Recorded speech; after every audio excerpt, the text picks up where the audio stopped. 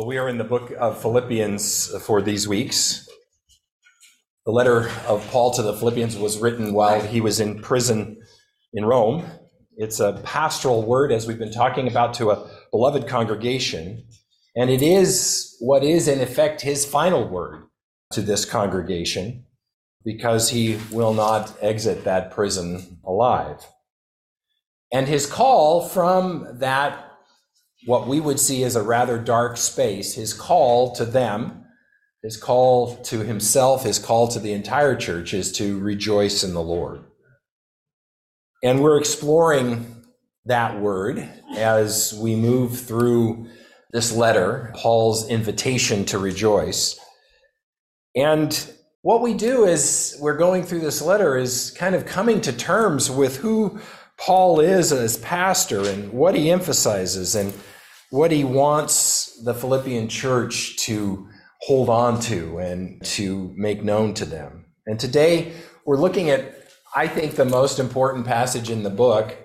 And I have to say, I think one of the most important passages in Scripture. So there's a part of me that just wants to read it and sit down. Not a strong enough part to keep me from talking. But I think it is one of the most important passages in the Bible. It's a hymn of praise, a succinct and beautifully poetic description of the ministry of Jesus, and a call to us about the way we live our lives and reflecting that love that he has poured out on us. And so let's look at Philippians 2, verses 1 through 11. If then there is any encouragement in Christ, any consolation from love, any sharing in the Spirit, any compassion and sympathy, make my joy complete. Be of the same mind, having the same love, being in full accord and of one mind. Do nothing from selfish ambition or conceit, but in humility regard others better than yourselves. Let each of you look not to your own interests, but to the interests of others. Let the same mind be in you that was in Christ Jesus, who, though he was in the form of God, did not regard equality with God as something to be exploited, but emptied himself, taking the form of a slave and being born in human likeness. And being found in human form, he humbled himself and became obedient to the point of death, even death on a cross. Therefore, God also highly exalted him and gave him the name that is above every name, so that at the name of Jesus, every knee should bend in heaven and on earth and under the earth, and every tongue should confess that Jesus Christ is Lord, to the glory of God the Father. Would you pray with me, please?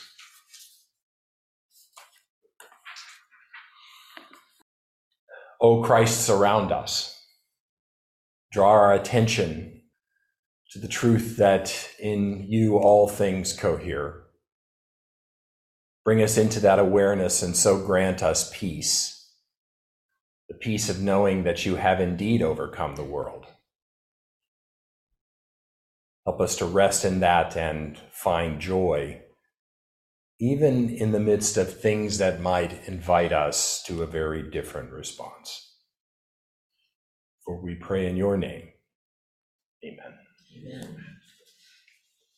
So I think these days especially, but maybe for the entire history of the Christian church, the question, what is a Christian, is one that is kind of a matter of debate among us. It seems simple enough, and yet there are lots of different ways that we have answered this question throughout history, and lots of different groups that have answered it in different ways, and often it has been in terms of explaining the kind of Christian we are, not what is a Christian in that generic or big sense of what defines a follower of Jesus, or what does a follower of Jesus look like. But we often resort to a list of religious practices or examples of a particular brand of Christianity to answer that question. One of the things that was one of my son's gifts to me was inviting me to sit down and watch The Simpsons with him. He's somewhat of an expert on it and can quote large swaths of material from The Simpsons, even now in his mid-30s. He does that, and it's a great joy. But there's a church in Springfield where the Simpsons live that the Simpsons go to called the Springfield Community Church, and the pastor's name there is Pastor Lovejoy.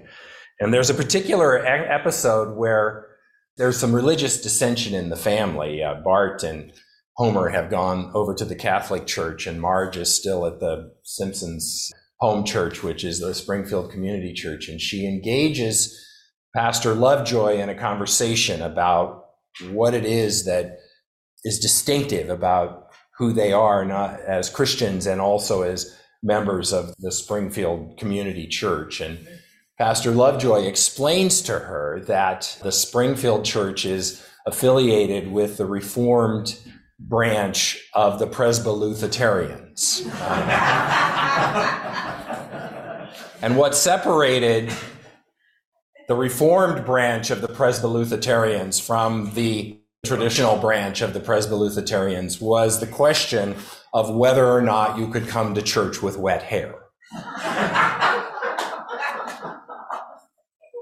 That separated them because one group, I think the Reformed group, wanted to come with wet hair and because they were the liberals, and the conservative group wanted the traditional way of coming to church with dry hair. And yet Pastor Lovejoy also explains to Marge that that ruling was later revoked. I mean, it's insane, and it feels just absolutely incongruous with anything that could possibly be said about what being a Christian is. And yet it's not that far from a depiction of a common tendency in church history, which is to define ourselves based on the way we get together or how we get together or what we wear or what we eat or what we don't eat and what we don't wear. It's just there.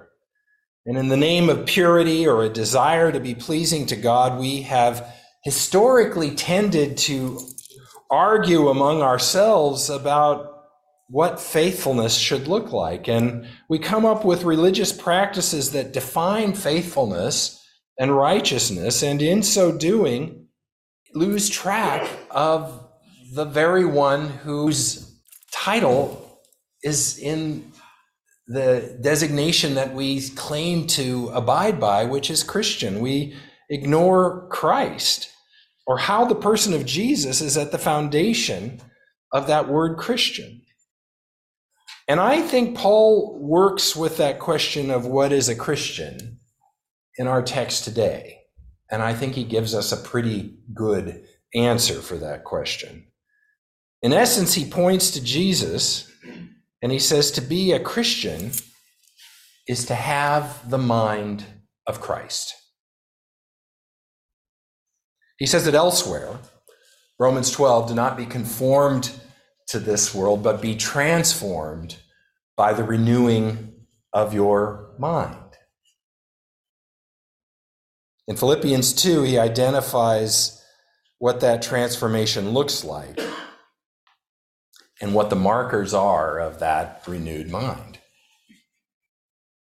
In chapter 1, Paul celebrates his relationship with the Philippian church and how the gospel has taken root among the people of Philippi and how they have this partnership, this common life together, this partnership in the gospel, this koinonia, and that they belong to Christ, and thus they're holding each other in their hearts.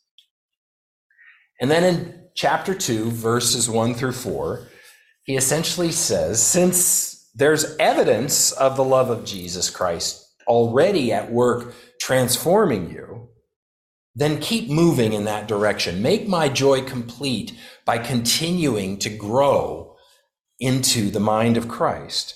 Continue to make yourself available to his love, take on this same mind and have this same love.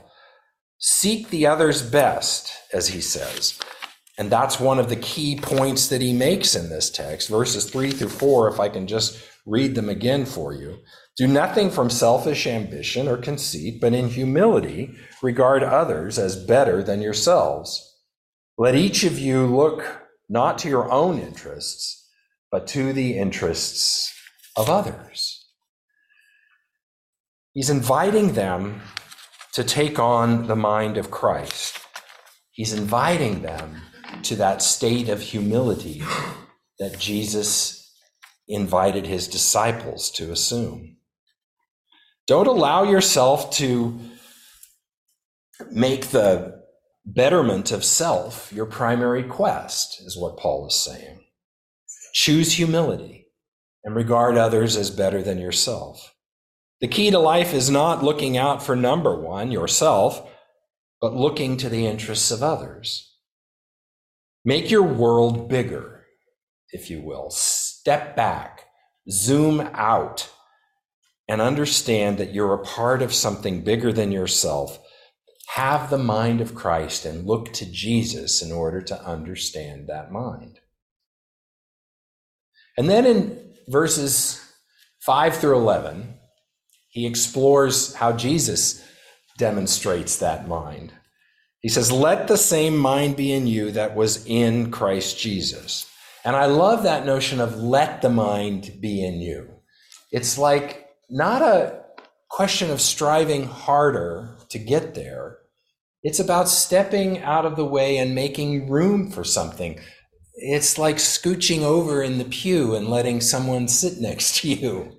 It's that sense of let the same mind be in you that was in Christ Jesus. Make room for the mind of Christ. And it's a gentler way of saying be like Jesus or strive to act like Jesus or even imitate Jesus. It's not what would Jesus do and then striving to come up with the answer to that question. It's resting in the reality of what Jesus has done and making room for that somehow. It's the same thing that Peter says in the second chapter of his first letter when he says, come to him, he who is a living stone, though rejected by mortals, yet chosen and precious in God's sight. And like living stones, let yourselves be built up into a spiritual house. God is at work. We're going to look at this next time where Paul says, work out your salvation with fear and trembling, for God is at work. Those two things have to be paired, and we'll look at that in more detail next time. But he's saying here, let this mind develop in you. Welcome the work that the Spirit is doing in you, and notice it in order to nurture it. Let the mind be in you that was in Christ Jesus. And then to put a finer point on it, he says, if you want to know what having the mind of Christ is all about, then look to the incarnation, the birth, the death, the resurrection, and the exaltation of Jesus. It's verses 5-11. Who, though he was in the form of God, did not count equality with God a thing to be exploited, but emptied himself, taking on the form of a slave, being born in human likeness, and being found in human form, he humbled himself and became obedient unto death, even death on a cross, even the most shameful death, even the total abandonment of dying in an official Roman execution, which is meant for one purpose and one purpose only, and that's to say you are nothing, and anyone who acts like this guy will be nothing as well. Even death on a cross. Therefore God has highly exalted him and bestowed on him the name that is above every name, that at the name of Jesus every knee should bend in heaven and on earth and under the earth, and every tongue confess that Jesus Christ is Lord, to the glory of God the Father. Instead of asserting or maybe even exploiting his divine position, he chose to empty himself of that power. Instead of being a king, he became a slave. Instead of demanding obedience to himself, he obeyed his Father and became obedient unto death, even death on a cross. Take on the mind of this one, says Paul, who wins by giving up the notion of winning, who becomes exalted by choosing humility, who receives the praise of all because he sought their best rather than his own. What is a Christian? A Christian is someone who is growing into the mind of Christ. And that is a territory that we will never stop exploring.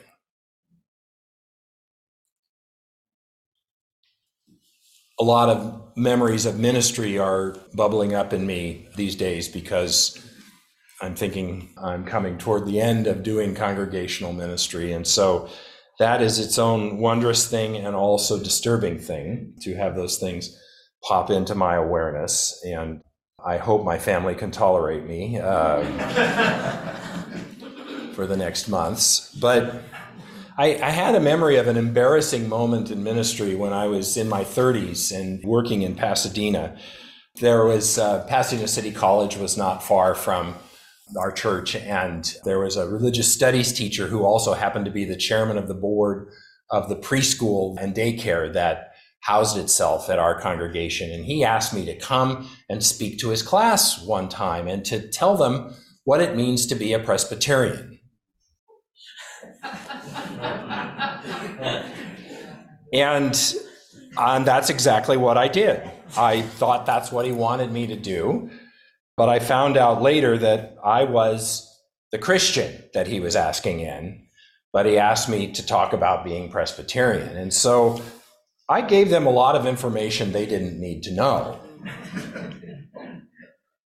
What I did was very heavy on our organization because we're named for the way we're organized. And I went on and on about how we were organized and what our polity was. And that's what made us distinctive among Christian churches and et cetera, et cetera, et cetera.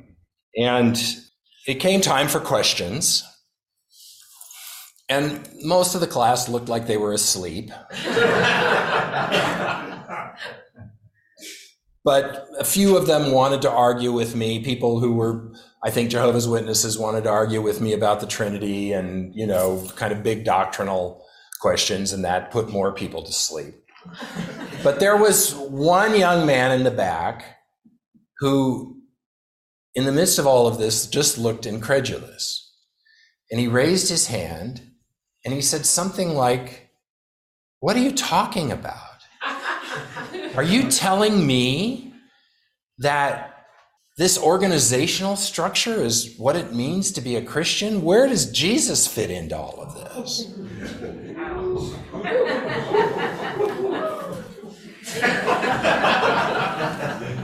And that's the point at which you go, "Thank you, God." Thank you for that cup of cold water that is actually a bucket of ice water over my head. I had failed to talk about Jesus and talked about something, frankly, as significant as wet hair, which is not something I ever worry about. But I talked about what distinguishes and defines and divides Presbyterians from other Christians and failed to talk about the one in whom all things cohere. The one to whom every knee shall bow because he emptied himself for the sake of the world, the cosmos. We can't hear Paul's invitation to us to let the same mind be in us that was in Christ Jesus. We can't hear that invitation enough. It tells us a radical truth. A radical truth that turns life in this world upside down. That we follow a leader, not because he has won in the traditional sense, but because he is one who wins by giving up traditional notions of winning. One who rises to the top by going to the bottom. One who gains all by emptying himself of all earthly accoutrements of ascendancy. And this is the mind that we are invited to allow to grow in us.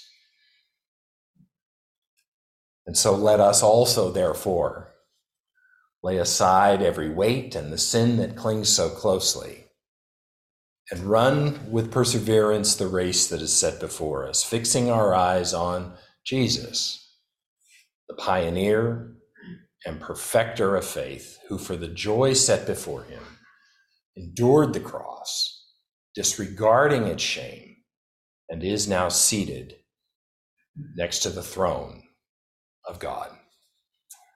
Let's pray. Work in us to grow us into the image of your Son, O God.